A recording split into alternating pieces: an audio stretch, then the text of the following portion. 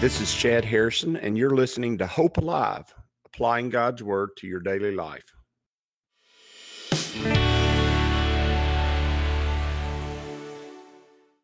Hi, this is Chad Harrison, and I am the teaching pastor of Lake Community Church and have been serving as a pastor for 25 years.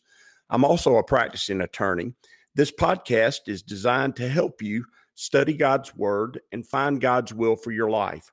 I pray in the name of Jesus right now that God would open up His Word to you and allow you to see Him and to know His will, that you might glorify Him and that you might walk in faith and power each and every day, especially today, in Jesus' name. A principle of studying Scripture, or a method of studying Scripture, one that I've always used in my own personal walk, and then apply it to this situation because I think it's an excellent method in order to get out of studying Scripture the purpose of studying Scripture. And the purpose of studying Scripture is that you might know God, that you might know the character of Jesus Christ, and that you might see the world from the Father's perspective, that you might see the world from the perspective of God, which means that you have wisdom, and that you might be changed by it.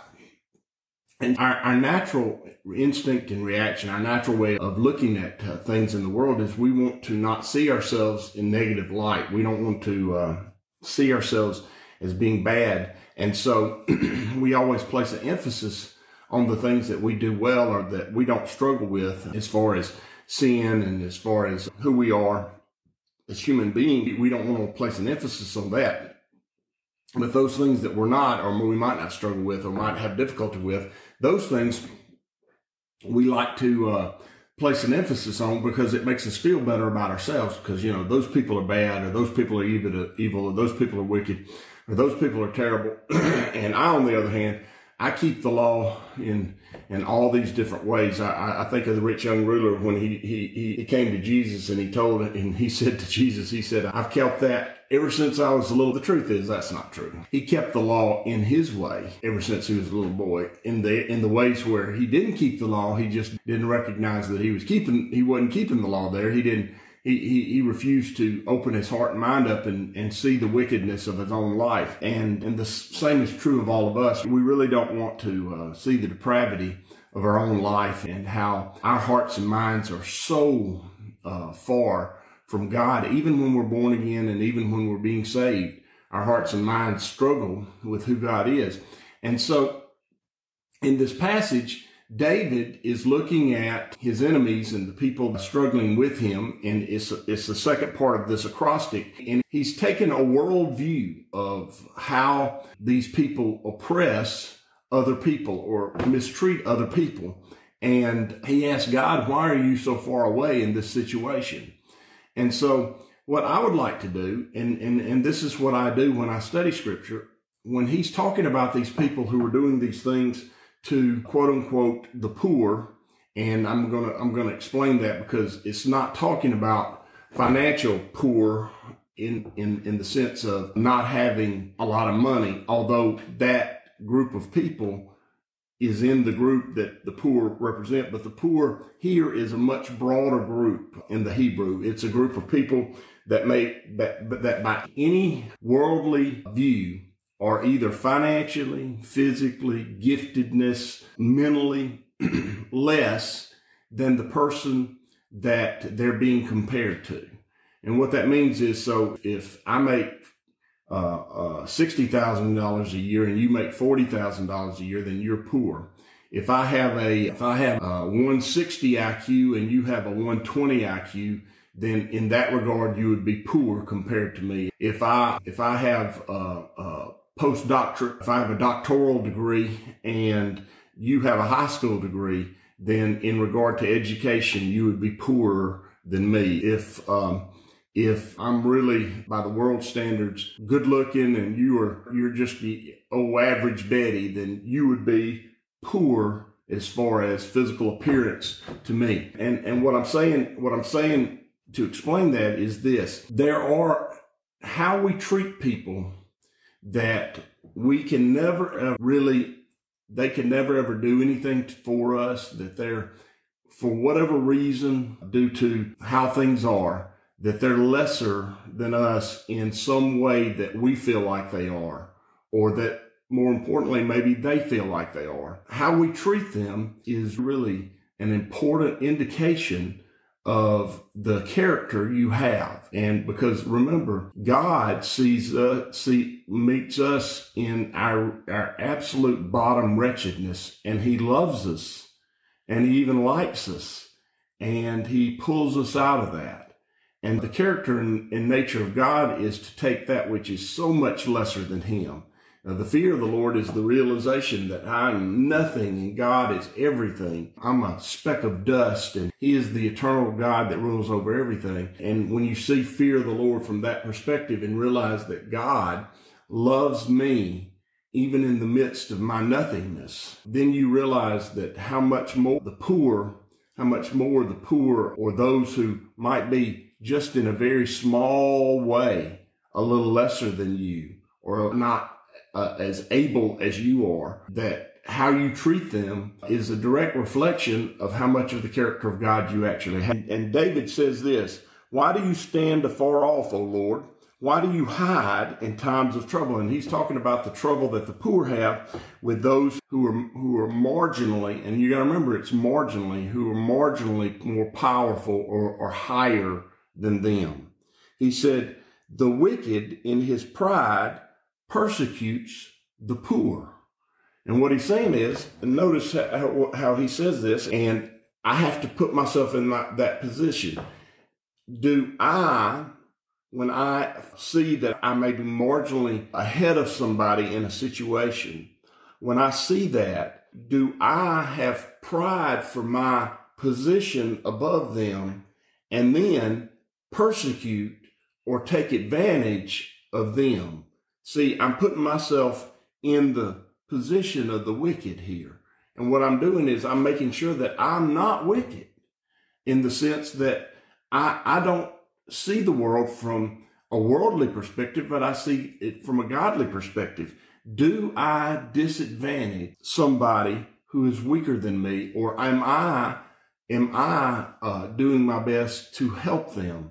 Am I doing my best to be a resource for them, somebody that they can trust, somebody that they can look at and say, I aspire to in whatever way I'm advantaged over them, they aspire to get there. And then I'm somebody who also helps them get there, help actually achieve to what they're aspiring to. Am I a source of inspiration, or am I someone who uses them? He says, "The wicked in his pride persecutes the poor. Let them be caught in the plots which they have devised." And what David is saying is, he's saying, listen, I want these people to be caught in their working out their plots to take advantage or persecute or oppress or gain something from these poor. If they set up a plot to do that, Father, I ask that you disadvantage them in this plot. I ask that you make them get caught in their own advices. And that does happen a lot. That happens a whole lot in the world. It may not happen all the time, and it may not happen in the timing that you want it to happen in. But God's about doing that, because God has regard for the poor. In fact, later on we'll read where it says, "Blessed is the man who has regard for the poor," which means you're blessed. That's one of my dad's favorite verses in scripture when he was here on the earth. It was the idea is, blessed is the person who sees somebody that in some way is lesser or not up to their level, and they take regard of them, and they look at them and they say, I see you there. I'm going to help you get to here. He says, "For the wicked boast in his heart's desire," which means the wicked takes pride in what he wants. And because he has this advantage, whatever that advantage is, he takes advantage of other people and seeks out and desires the things that they have and takes it from them, even though that person already has more than the one he's taken advantage of. He says, he blesses the greedy and renounces the Lord, which means he gathers around himself people who are greedy and desirous and want to work schemes to take advantage of other people. And he blesses their activity, and he joins in with those activities. And in those activities, by doing that, you literally are shunning the very character and nature of God, because God is not that. He is one who sees us in our nothingness and makes something out of us.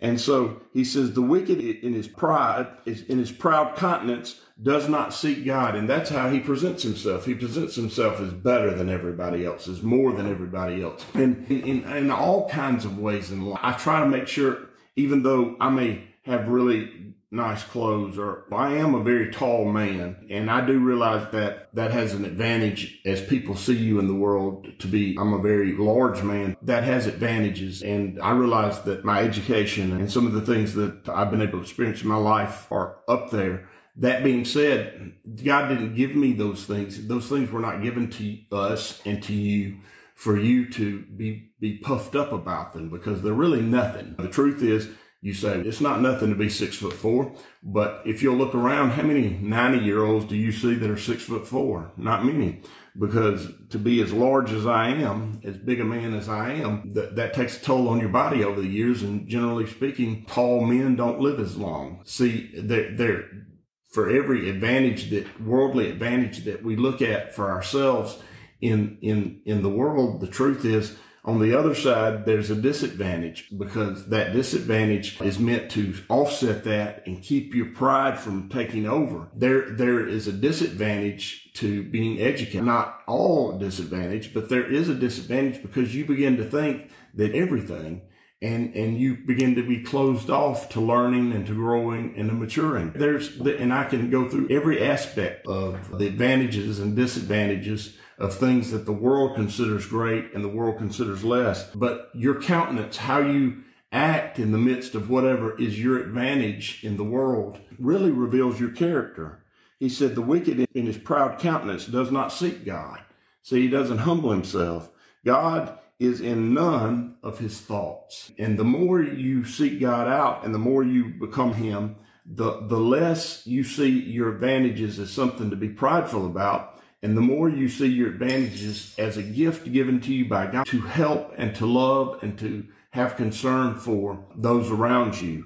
And it is a tool given to you by God to build treasure for yourself in heaven. And that treasure that is built in heaven is other people, and whether or not you are a source of grace and comfort and light to them. And if you are a source of grace and comfort and light to those around you, using the gifts that God has given you, and he gives some more than others. We even know the parable of the talents that Jesus said, to one he gave 5, to the other he gave 2, and the other he gave 1. Did he think lesser of the person that got the 2 that got 2 and 1? No, he just gave them those talents, and he expected them to put those talents to use. And the one who had 5 put it to use and got 5 more, and the one who had 2 put it to use and got 2 more. And the one who had 1 talent, he didn't put his talent to use. And see, God's reaction to the 5-talent man who got him 5 more was the same reaction that he had to the 2-talent man who got him 2 more. Because God's not interested in the outcome, because he's in control of the outcome. See, you need to understand, in life, God's interest is not in the outcome. He's already decided the outcome. It's like watching, as we do right now, because we don't have any sports on TV. It's kind of like watching a football game from 2 years ago that you already watched. If you're watching it to be excited about the outcome the way you were before, well, that's foolishness. You already know what the outcome is. It's going to end. You watch it, then you're watching it for the enjoyment of seeing the athletic ability and the excitement of the ball game, and watching the players that you remember playing. Why would you watch a movie for the second time if all you were interested in is to see what the outcome was? You wouldn't, because you already know what the outcome is. You want to watch it because of the way it made you laugh, or the way it made you feel, or what you saw, or remembering the story it tells. See, for God, he's not interested in the outcome, because that's not of great interest to him. He's already decided the outcome. What he's interested in is your actions and reactions in the outcome. How he's interested in you in the process. And so using your gifts and talents that he's given you to advantage the poor, or those who are lesser in some way than you is evidence of your character. And God is in the business of building your character. And so that's what he wants to do. He says his ways are always prospering. David's saying, I'm watching these people who are doing this and their ways are always prospering. That's the way we think about it, isn't it? And boy, they just always get away with it. No, they don't. Because the one who holds the scales is in heaven, not everybody else. He says, your judgments are far above, out of sight. What he's saying is, I know you hold the scales and I know you're ultimately going to handle it, but I can't see you doing it right now. Remember, God is not a God of the momentary. He's a God of the eternal. Hear me. God is not a God of the momentary. He's a God of the eternal. And so God's lack of movement from your perspective in the momentary events of the day is not a godly view of things. It's an ungodly view of things. Because God is interested in the eternal. He's interested in what's going to last. And so just because I think they're getting away with it forever, you don't get away with it forever. If you're not a part of his kingdom, then let me tell you something. There is going to be consequences, both here and in the life hereafter. And if you are part of his children, let me tell you something. He's going to discipline you as a good father will. And if a father doesn't discipline you, then that means that you're not a legitimate son of his, or you're not a legitimate daughter of his. And quit looking at things in the temporal. He says, as for all his enemies, he sneers at them, which means, God, you're just sneering at him. You're not doing anything. He has said in his heart, I shall not be moved. Notice what he's talking about. I'm sorry, I ascribed that to God, and it was for the ones who were proud. He said, as for all his enemies, he sneers at them. He's not worried about anything. He has said in his heart, I shall not be moved, which means he said, I can't be changed. I'm not going to grow. Is that you? If that's you, then you're acting like the wicked and you're not acting godly, because godliness is by definition going to lead to sanctification. Sanctification means that you're going to be changed. He said, I shall never be in adversity. I want to go back to that real quick so you can remember that. If a person says to you when adversity or when God's discipline comes, if they say in their heart, that this is the way I am and you're just going to have to take me as I am, what they're saying to you is, I will not be changed by God. And if that's the case, if they're not going to be changed in any way, if the situation and circumstances that they're in is not going to ever change them, and they're just going to come up with reasons and excuses why it's not, if that's the way it's going to be, let me tell you something, they're acting just like the wicked, and that has a result all of its own. He says, I shall never be in adversity. That is not true. God makes the sun and the sunshine on and the rain on the wicked and the just all at the same time. Every person on the earth is going to experience adversity, and every person on the earth is going to experience difficulty. And that is without exception. Everyone is. His mouth is full of cursing and deceit, and oppression under his tongue is trouble and iniquity. And what that says is that his mouth runs about his wickedness all the time, and you can see that. And Jesus said, out of the overflow of the heart, the mouth speaks. And so we know that when we listen to somebody enough, if there's pride and boastfulness always coming out, then we know where they stand and who they really are. He says, and notice he does say cursing, deceit, oppression, trouble, and iniquity. Our words should be uplifting, encouraging, building up, not destroying. He sits in the lurking places of the village. In the secret places, he murders the innocent. His eyes are secretly fixed on the helpless. And let me tell you something, that is true. And we need to, is it a practice of yours, or even is it something that you do, that you prey on and you take advantage and you take from those who are weaker than you, and taking from them more than you would take from someone else in a situation we live in a capitalist society, and oftentimes we can gain a advantage over somebody. It's called arbitrage in economic terms, but we can have an advantage over someone and take advantage of that so that we can gain wealth. And in my profession, I oftentimes find people in a weak position, and I could take advantage of them financially if I wanted to. And I have to make sure that I am looking at their situation and who they are, and I'm doing what I think God would have me do in their circumstances. Now, obviously, I cannot, it's not to somebody's advantage for me to do legal things for them for free. And there's a reason for that, because that which costs you nothing means very little to you.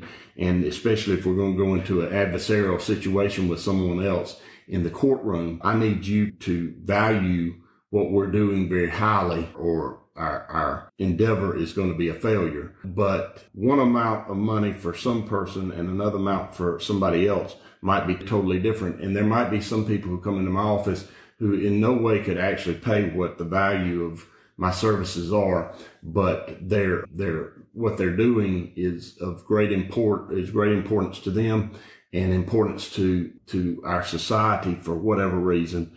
And I might have to go in my mind and heart and say, okay, what can this person pay so that it'll be definitely something that's very important to them, so that they will put the efforts into it that they need to see it to an end.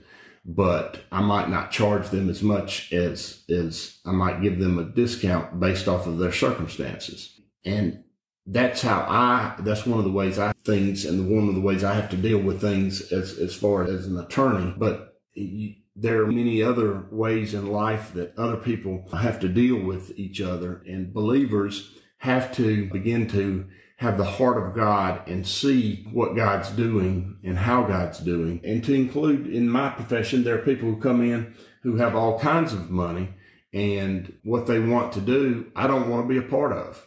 And so it doesn't matter how much you pay me, I'm not going to do it for you. That's just the way it is. I don't have to be your lawyer. And if what you're doing is something that I perceive that I don't want to be a part of, I'm not going to, because maybe you're taking advantage of someone else. You need to be doing what you're doing for the purposes in which God has given you that ability and that position, and see them out to the end, and let God, like I said, because he's already in control of it, let God be in control of the outcome. He says, he lies in wait secretly as a lion is in his den. He lies in wait to catch the poor, the weak, the lesser. He catches the poor when he draws him into his net. So he crouches and he lies low. And remember, anytime you see the word lion, that means a spiritual power. So he's literally acting like the devil, okay? So he crouches, he lies low, that the helpless may fall by his strength. He has said in his heart, God has forgotten. He hides his face. He will never see. What he's saying is, God's not watching me. And that's just not true. In your dealings with people, as God is watching, God knows. He says, David says, arise, O Lord, O God, lift up your hand. Do not forget the humble, those in low circumstances. Notice what he's saying. He's saying, do not forget the people who are in these low circumstances. The helpless commits himself to you. Meaning, and we know that. He says, when people are in these circumstances, the helpless, they look to you for help. And the old saying that there's no atheist in foxholes is really true, because when death is right there around the corner, people always turn to God. When ruin is around the corner, people always turn to God. When the test is coming, you've not studied like you ought to, you are always turning to God for help. Now, some of those situations are ruins by your own device, but the truth is that we're all if we face ruin, we face it because it's our own device. It's of our own weakness. He says, why did the wicked renounce God? He has said in his heart, you will not require an account. God does require an account. I've already said, and we'll say it again, do not be deceived. God is not mocked. That which a man sow shall he also reap. But you have seen, for you observe trouble and grief. God, David saying, I know, God, you understand that. And now even more that Jesus, he's familiar with our sufferings. He says, to repay it by your hand, the helpless commits himself to you. You are the helper of the fatherless. And that's one of the key ones right there. One of the key phrases, and one of the key signs of a believer is how we treat the widow and the orphan. And one of the ministries that I'm involved in Montgomery, Alabama, called Shepherd Staff Ministries, is committed to taking care of the widow and the orphan and the father. And one of the things the most enjoyable thing I do as an attorney, as a guardian ad litem for children whose parents either are unable or can't take care of them by their circumstances or by their afflictions, whatever they may be, drugs or things like that. Caring for those who cannot care for themselves is important. And those who prey on the weak and the helpless and the small and the nothing, God sees that. And those who regard those, God knows. And you are the helper of the fatherless. I love that phrase. And if you're going to be like God, you have to be one who takes care of the fatherless. He says, break the arm of the wicked and the evil man. Seek out his wickedness until you find none. What he's saying is destroy his strength. He says, I'm strong. He says, break that arm. The Lord is king forever and ever, and the nations have perished out of his hand, which means as he built them up, he's allowed them to be destroyed and just seep from his hand. You have heard the desire of the humble.